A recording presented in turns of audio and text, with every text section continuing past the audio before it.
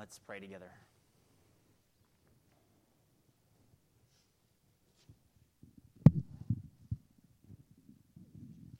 Father, we come before you and we come humbled. We come even asking, what is man that you are mindful of him? What are we? We are those who have indeed not sought after you. We have sought our own ways. And yet, in grace upon grace, you would not just decree that we would be judged and condemned forever. But in your mercy and in your grace, you sent your Son, Jesus Christ, to come and die for us. That he tasted death in our place. And what a Savior we have. How wonderful you are, Lord Jesus. And we glory indeed in you, Lord Jesus, today. We glory in you, and we do pray, and we do sing, all glory be to Christ our King. And not just here, and I pray not just here. Because you do not call for 1 hour of our Sunday. You call for our life. And that is a joy. We gladly are yours.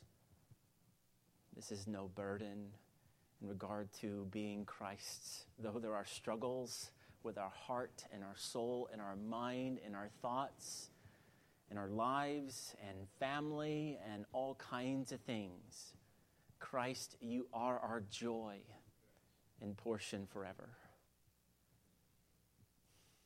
And we come gladly this morning, whether that's mixed with sorrow or that's mixed with, concern or whatever it may be, we come to you, our Lord, who is the great and merciful high priest, the perfect high priest.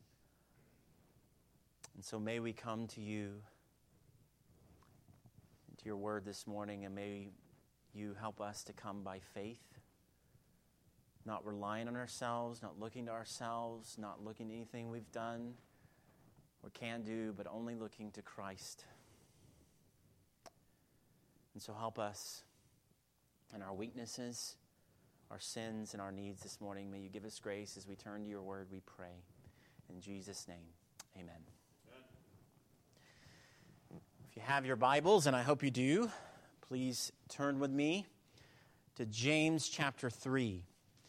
We'll be in James chapter 3, verses 1 through 12 this morning as we continue our study, walking through the letter of James.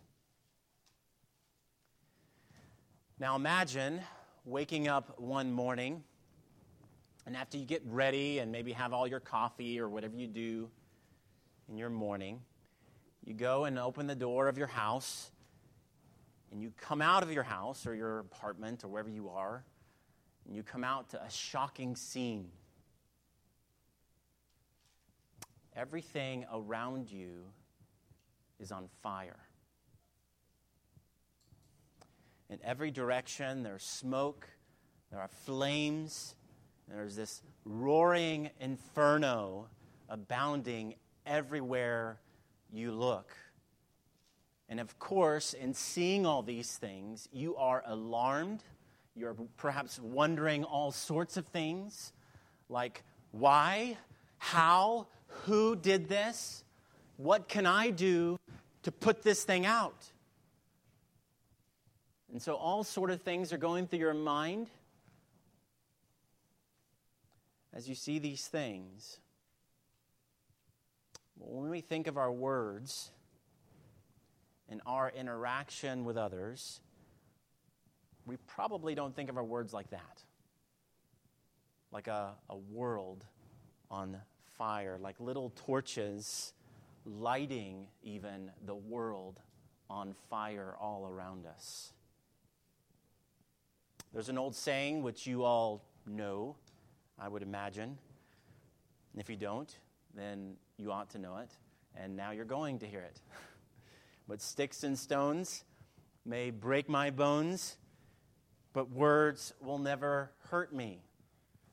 Right? You know that one. And as children, I think we probably heard that and thought, okay, well, that's kind of interesting. But as adults, we know very well that nothing could be further from the truth. I mean, I imagine if you went around from one person to the next, that you would find people who have recovered and they have been long better from sticks and stones. Maybe they have some scars on their body, sure. And so they're long better from those, but they are still hurting and broken over words that someone said to them. Perhaps even years and years and years ago, perhaps even in school. At times it still comes to your mind what some boy or girl said to you. Those words go deep. And so words very really leave marks on us in a way that is much further and much deeper than even sticks and stones do. Well, this morning, James, he aims to consider just this. He aims to consider these. He aims to consider our words and our tongues and how we use our words, our tongues, our speech. And he calls us before God this morning to examine ourselves. So as we approach the Word of God, may that be our heart, and may we be ready to come under the Word and to hear the Word and to examine ourselves indeed. So let's see this here then, beginning with verse 1 of chapter 3. May God help us as we come to hear from the God who made us for himself. Amen. Chapter 3, verse 1. Not many of you should become teachers, my brothers, for you know that we who teach will be judged with greater strictness. For we all stumble in many ways, and if anyone does not stumble in what he says, he is a perfect man, able also to bridle his whole body. If we put bits into the mouths of horses so that they obey us, we guide their whole bodies as well. Look at the ships also. Though they are so large and are driven by strong winds, they are guided by a very small rudder wherever the will of the pilot directs. So also the tongue is a small member, and yet it boasts of great things. How great a forest is set ablaze by such a small fire. And the tongue is a fire, a world of unrighteousness. The tongue is set among our members, staining the whole body, setting on fire the entire course of life, and set on fire by hell. For every kind of beast and bird, of reptile and sea creature can be tamed and has been tamed by mankind, but no human being can tame the tongue. It is a restless evil, full of deadly poison. With it, we bless our Lord and Father, and with it, we curse people who are made in the likeness of God. From the same mouth come blessing and cursing.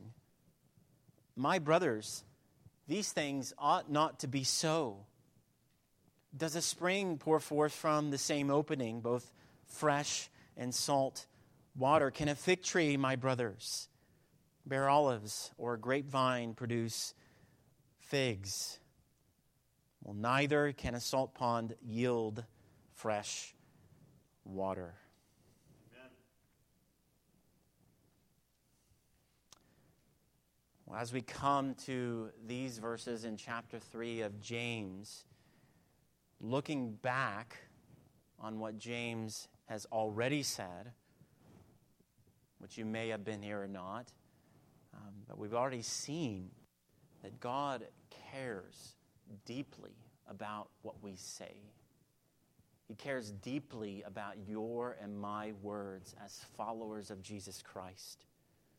And so we've heard, or if you've read James before, or maybe if you haven't read James at all, James said back in chapter 1, verse 19, be quick to hear, slow to speak, slow to anger. And so we see this emphasis right there near the beginning of James on your words, that you not just kind of spill them out of you. And so we saw it there in chapter 1, verse 19, and then we also see it in chapter 1, verse 26.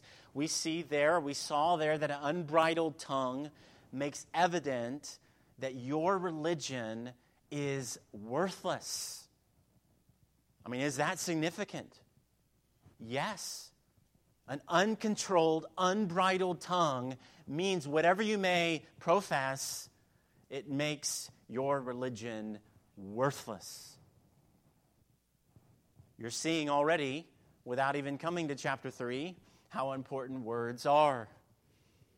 And so rather than that, though, we're to chapter 2, verse 12, to so speak and so act as those who are judged under the law of liberty, which is the gospel of Jesus Christ.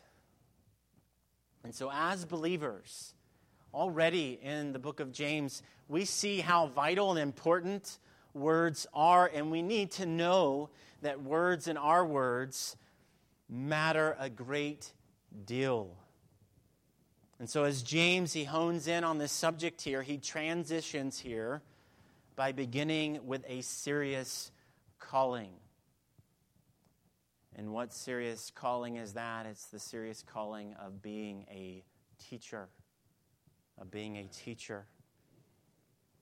So he wouldn't have that many of you believers, he wouldn't have that you go about thinking that you should be teachers. Interesting, right? And he doesn't just mean any teacher, though, here, but teachers of the things of God, teachers of the Word of God. Now, that may not be an especially popular word, what James is saying here. Not many of you should be teachers, but it is a needed one. We're not just to simply kind of look out over everyone and say, well, I think maybe that person right there would be a good teacher because we need a teacher, so let's just fill that spot.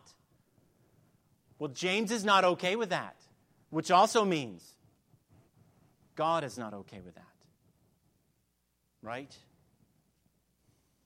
So like I said, maybe not a popular word, but a needed one. Church, we are not to just let anyone teach. It is no small matter for someone to be a teacher. And why? Why is that? Well, because your words matter. And so how do they matter? Well, note 2 points here from our passage. So first, teachers, if you are a teacher here within the church, your words affect others. Your words affect others. So this is implied in James's point here. This is the impetus behind why James is so earnest about this. And I find that as he says this, I think it's interesting. It's interesting that the world gets this. They understand this point very well, right?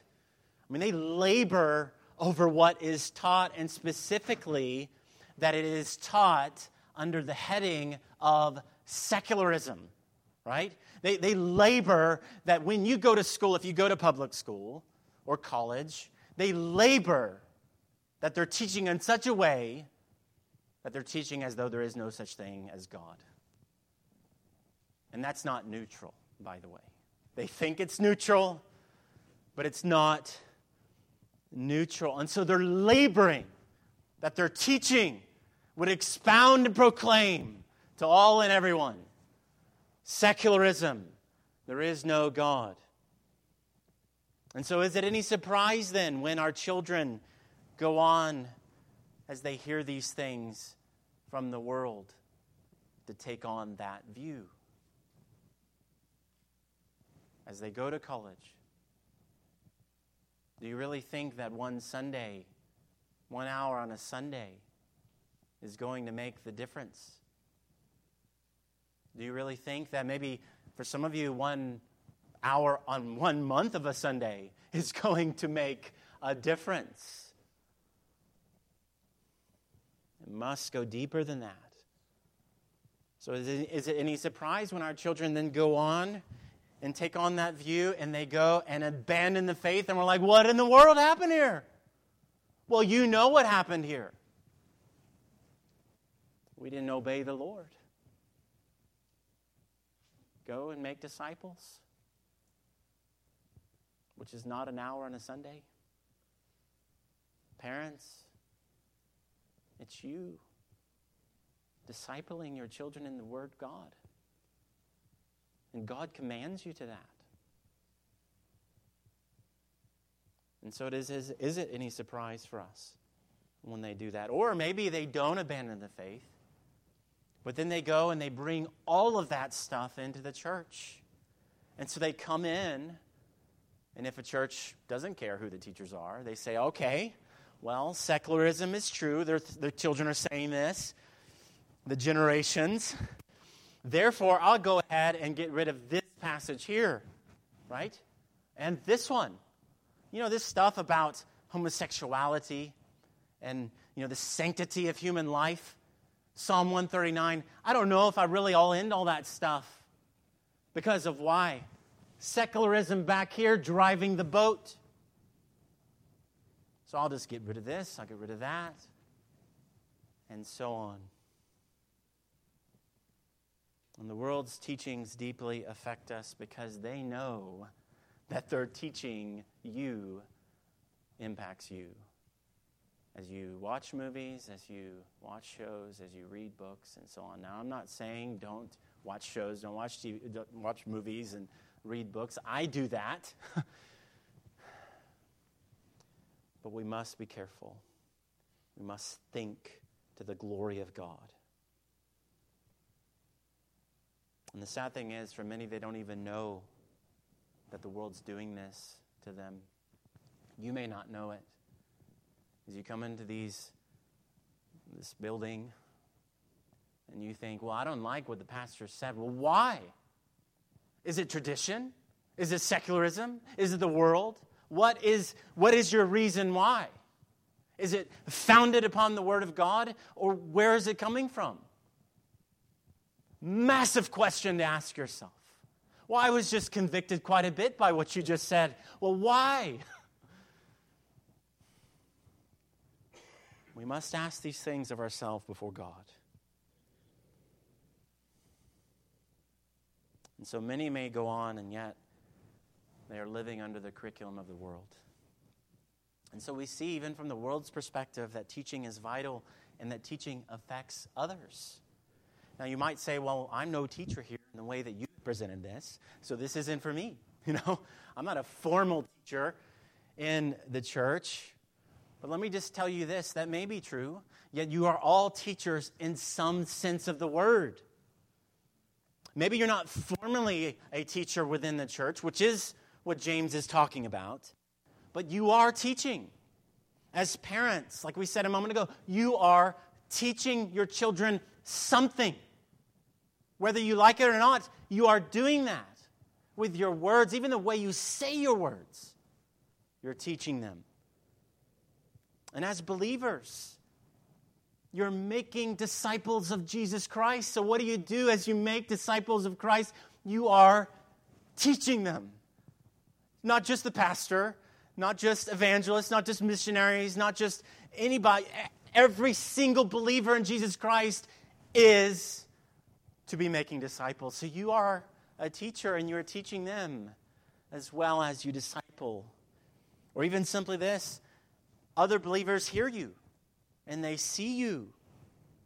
And as they hear you and as they see you, you are teaching them also. And so you see, this is for you. All of you are teachers in some way. Does not mean you're a teacher in this way, but you are a teacher. Now, if you are specifically a teacher within the church, Wow. Know this well. Your words are affecting other people. James is making that definitively clear here, which then leads us to see the second exhortation or point here. Teachers, your words will be more precisely weighed. Your words will be more precisely weighed. Verse 1. You will be judged with greater strictness. And so your words, teachers, whether, and I mean this, if you are teaching children here, you also. To adults, you also.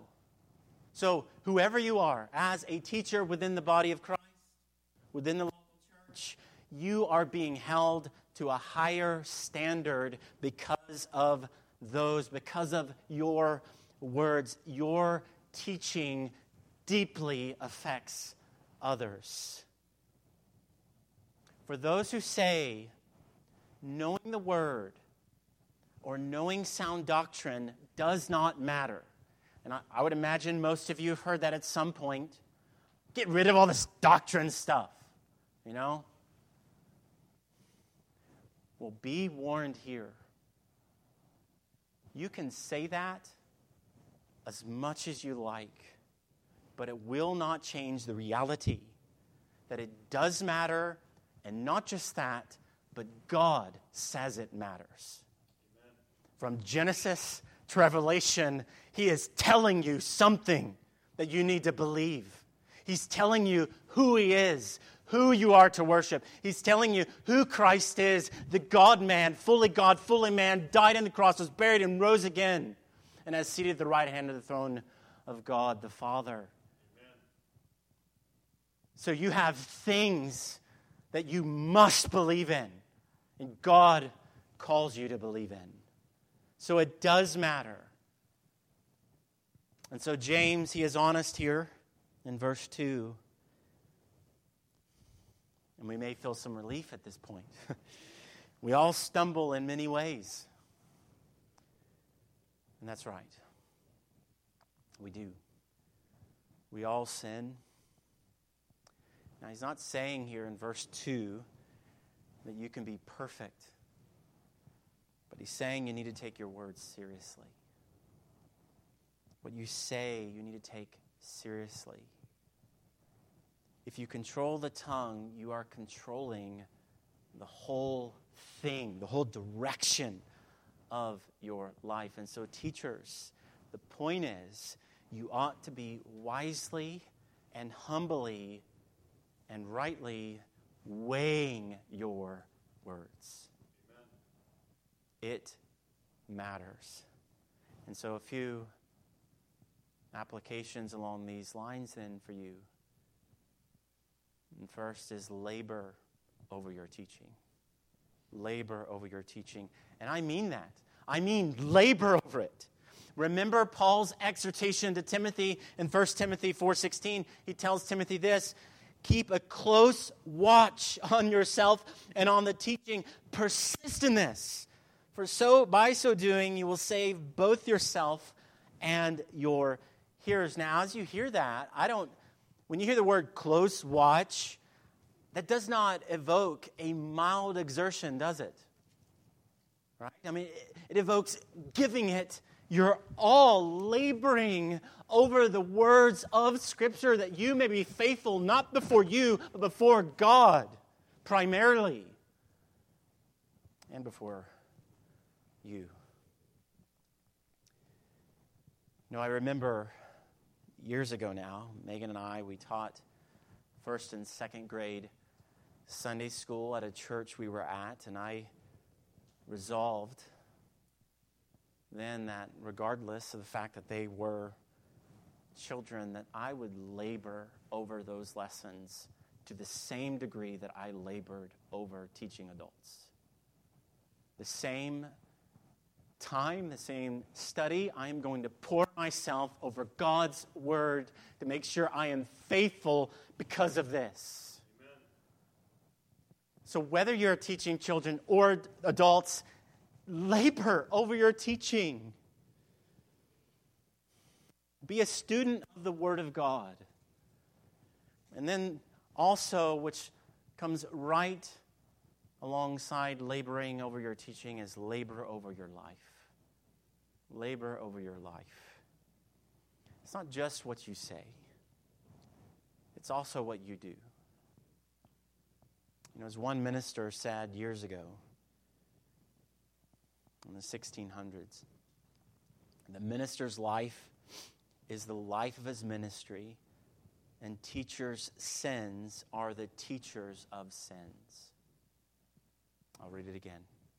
The minister's life is the life of his ministry, and teachers' sins are the teachers of sins.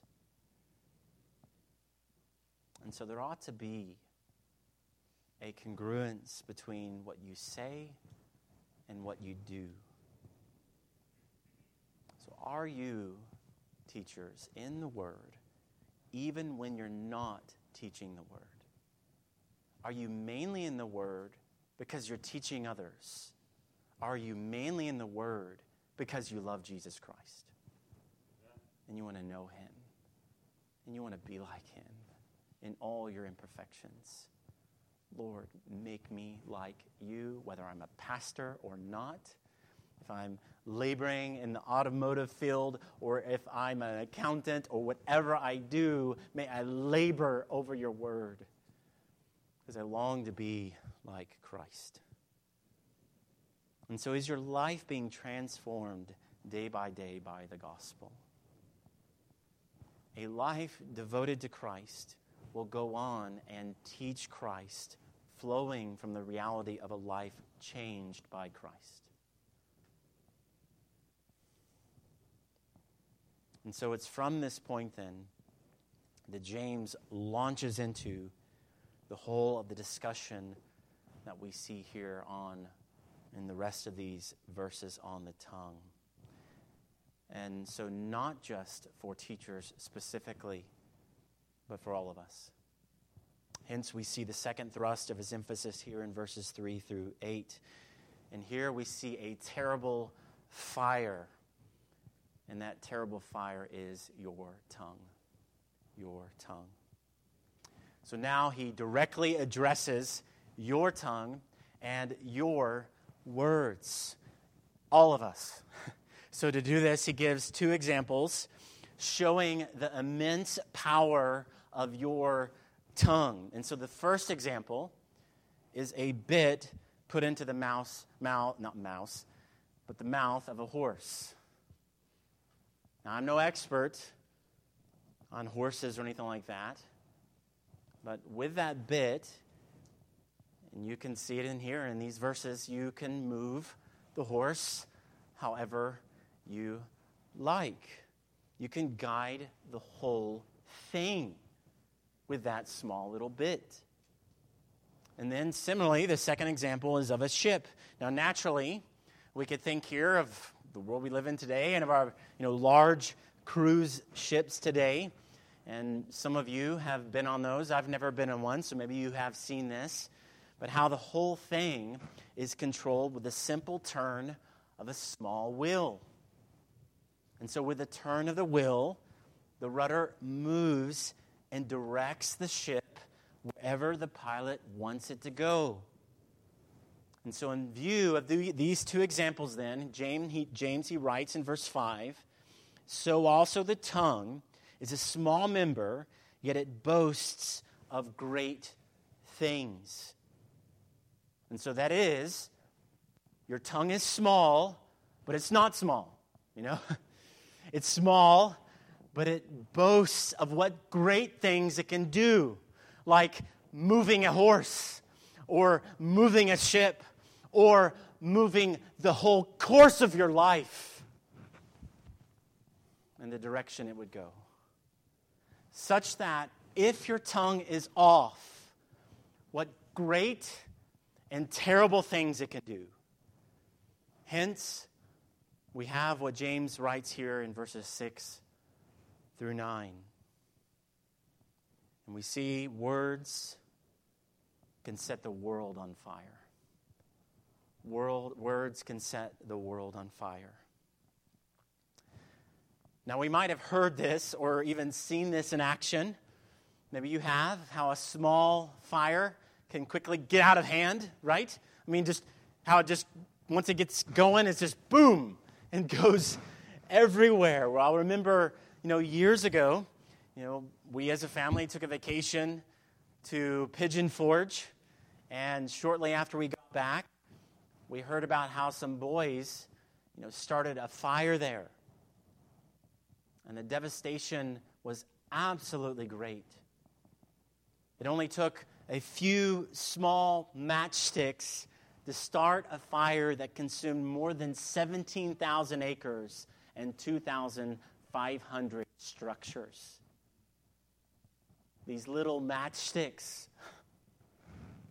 Well, James is saying that your tongue and my tongue and our tongue is like that. Now, note the descriptors here, and they're not pleasant. In verse 6, the tongue is a fire, a world of unrighteousness, staining the whole body, setting on fire the entire course of life, and set on fire by hell. So our tongue can set the world on fire with evil, and in truth, we already know it has, right? I mean, all of history we've seen this. This is exactly what we've seen. I mean, consider another form of words, in the form of books. I mean, consider the words set out in books that even to this day are creating a world of unrighteousness, and right now are setting the world on fire. What books do I have in mind? Well, Karl Marx's, Communist Manifesto. It still is setting the world on fire. But what about Hitler and Mein Kampf? Did those words matter? What about Mao Zedong and his little red book? And on we could go. Book after book they have set the world on fire in absolutely terrible, atrocious ways, one after another. And then besides those words, you have the words of the people themselves. You have Stalin, you have Hitler, you have Mao Zedong, you have Putin, you have all these people. They are speaking. And so from those words come what? Fire, devastation, a world on fire, wars and wars and wars, and death after death after death. And so we see the evil of words even to today. Or you could just look into your local church and look at some of the people there and what kind of words they're saying and setting their church on fire as well. It's no accident that Proverbs says in Proverbs 18:21, death and life are in the power of the tongue, and those who love it will eat its fruits. And so James says that we can tame animals, but we can't tame our tongues. So who told you that words couldn't hurt you? What of those few words, at least the few words that we see in Genesis 3? Did those words have an impact? Well, yeah. Every one of you are impacted by those words. And you feel it in your hearts right now. Wrestling with yourself. Thinking of all these words you've said. Lord, have mercy on me. And so what are we to do? Well, consider what's behind your words. Consider what's behind your words. But as we hear all of this, note it and note it well that we are not at the mercy of our tongues. You may hear all that and be thinking that. It just seems like my tongue is just out of control. It's the one doing this. Well, we are not at the mercy of our tongues. Behind the bit, behind the rudder, behind the matchsticks, and behind your words is you. In Matthew, Jesus, he says in Matthew 15:18, he says, "But what comes out of the mouth proceeds from the heart, and this defiles a person." So don't think that we're at the mercy of our tongues. Our tongues only reflect you. They reflect the one directing it. And so your words reflect your heart. And so we, all of us, young and old, will be held accountable for the words that we say. As we heard a number of weeks ago from Matthew 12:36, every idle word men shall speak, they shall be given account of on the day of judgment. And so what you say isn't revealing how everyone else is just one big bother. If these people would just leave me alone, I wouldn't be so bitter and angry. And if they would just leave me alone, I wouldn't say all this stuff, If that employee, they were nicer to me, I wouldn't go and waylay them to everyone else. And on you could go. Well, friend, your words are just revealing you. They're not revealing all that about them. They're revealing your heart, your pride, your anger, your self-righteousness, your desire to control, your idolatry, your unbelief, your lies, manipulation, your deception. And so as we hear these hard words that James just loves to tell us over and over again, challenging us, the Lord would have us ask, rightly, what is behind your words? Maybe it's pride. Maybe it's anger. Maybe it's self-righteousness. Well, I'm not like those people over there. I'm not like that church over there. I'm not like them. I don't talk that way. I don't do those things. You know what that sounds like? Self-righteousness. Have we forgotten that we were bought as sinners by the one who came and died for us? No better. And so we need to ask what's behind our words. And then James, he ends these verses driving home his point, and it's simple, and it's this: these things ought not to be. These things ought not to be. Believers are to live in a certain way. And it's not going about as matchsticks, adding to the inferno of evil words being spoken all around us. If we do go about doing that, this is, as James says here in verses 9 through 10, it is another form of double-mindedness. You remember he spoke of double-mindedness back in chapter 1. Well, here is another form of that. Believers going about blessing at one moment, then cursing the next. And so here we are this morning, worshiping at Haven Baptist Church, singing praises to God, saying, all glory be to Christ, my King.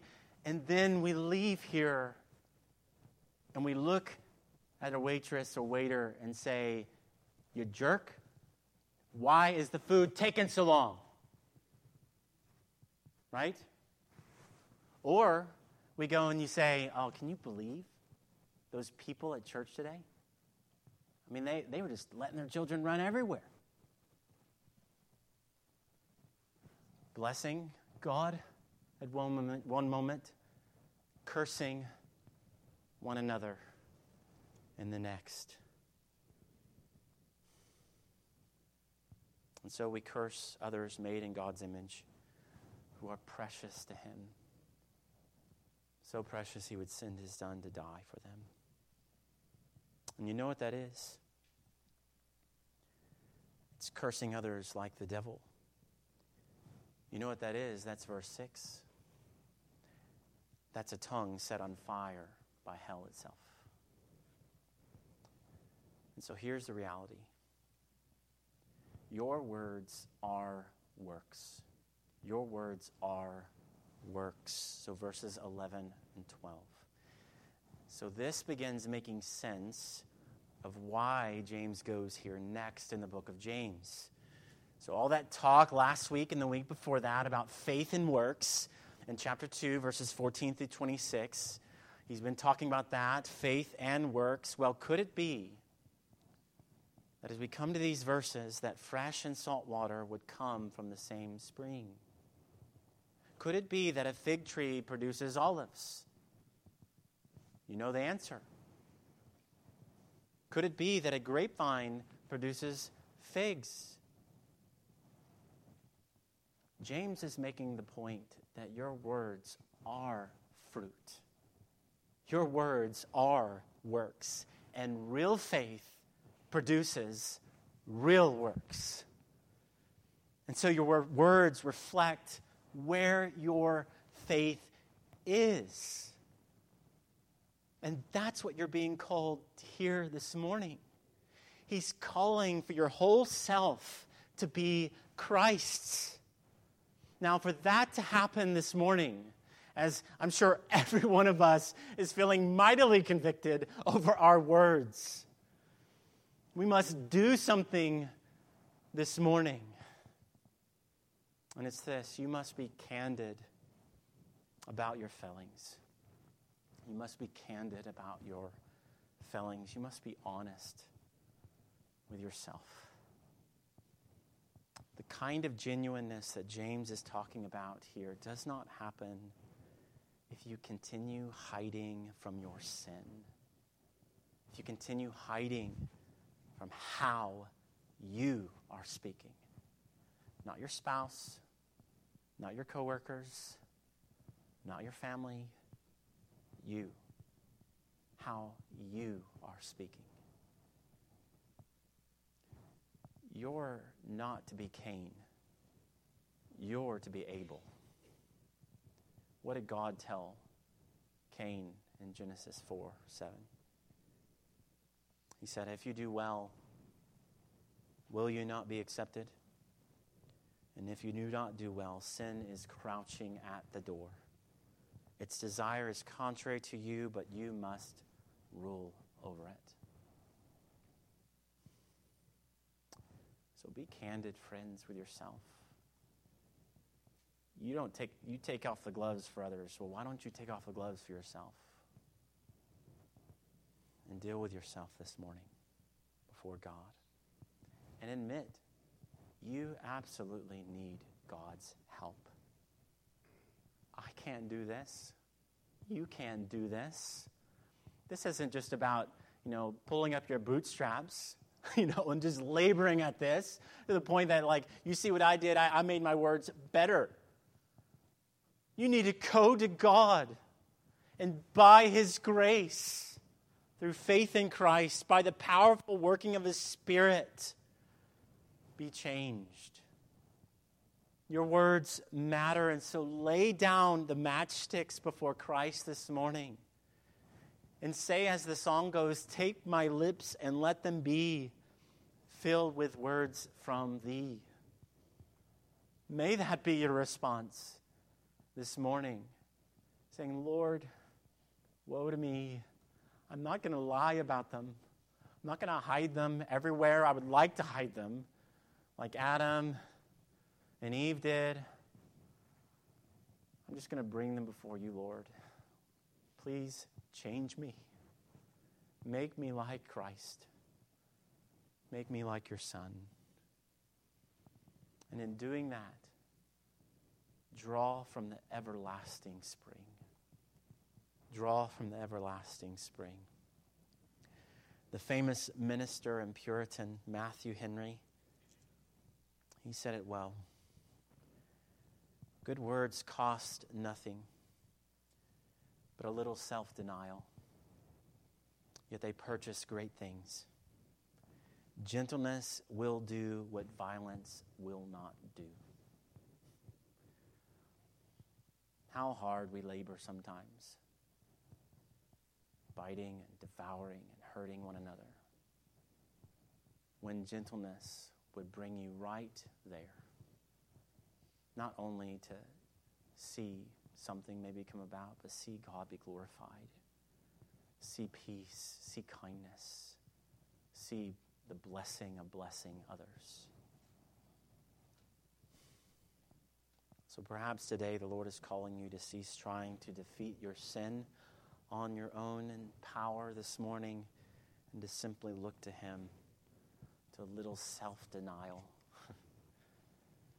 So don't burn others down, as Tyler read a moment ago from Ephesians 4, build them up.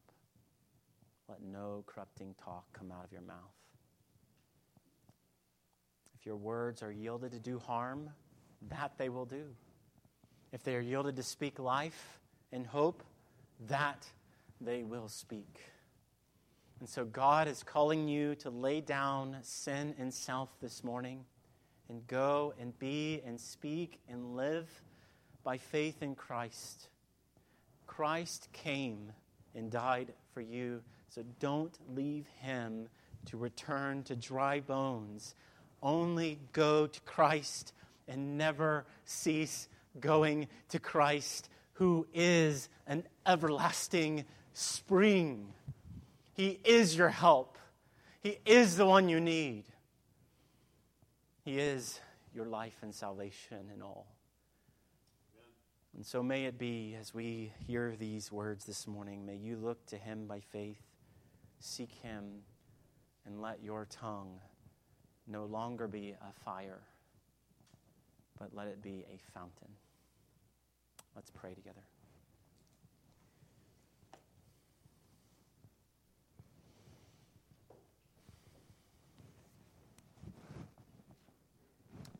Father, we come before you and we thank you for James and your words that you've given here for us. As we began this series, I warned everybody James is a bull, and as a bull he has done exactly that. But how good it is. Thank you, Lord, for your word and challenging us, and I pray that you would sanctify my words, that you would sanctify our words, that you would help us to bring these things before you, that we would indeed be candid with you this morning, not so we can be saved. If we know Christ, it's those who are, as those who are saved, who know Christ, that we would just lay ourselves before you. Say, Lord, change me. Take my life and let it be holy unto thee. Or if there's someone here who doesn't know Christ this morning, that they would just cry out and say, woe is me, I am a sinner. Save me, Jesus. I repent in dust and ashes and believe that you died and were buried and rose again on my behalf to save me. And so may we respond to your word this morning. May we indeed, whoever we are, surrender all for your name's sake. That all glory would be to Christ our King. In Jesus' name, amen.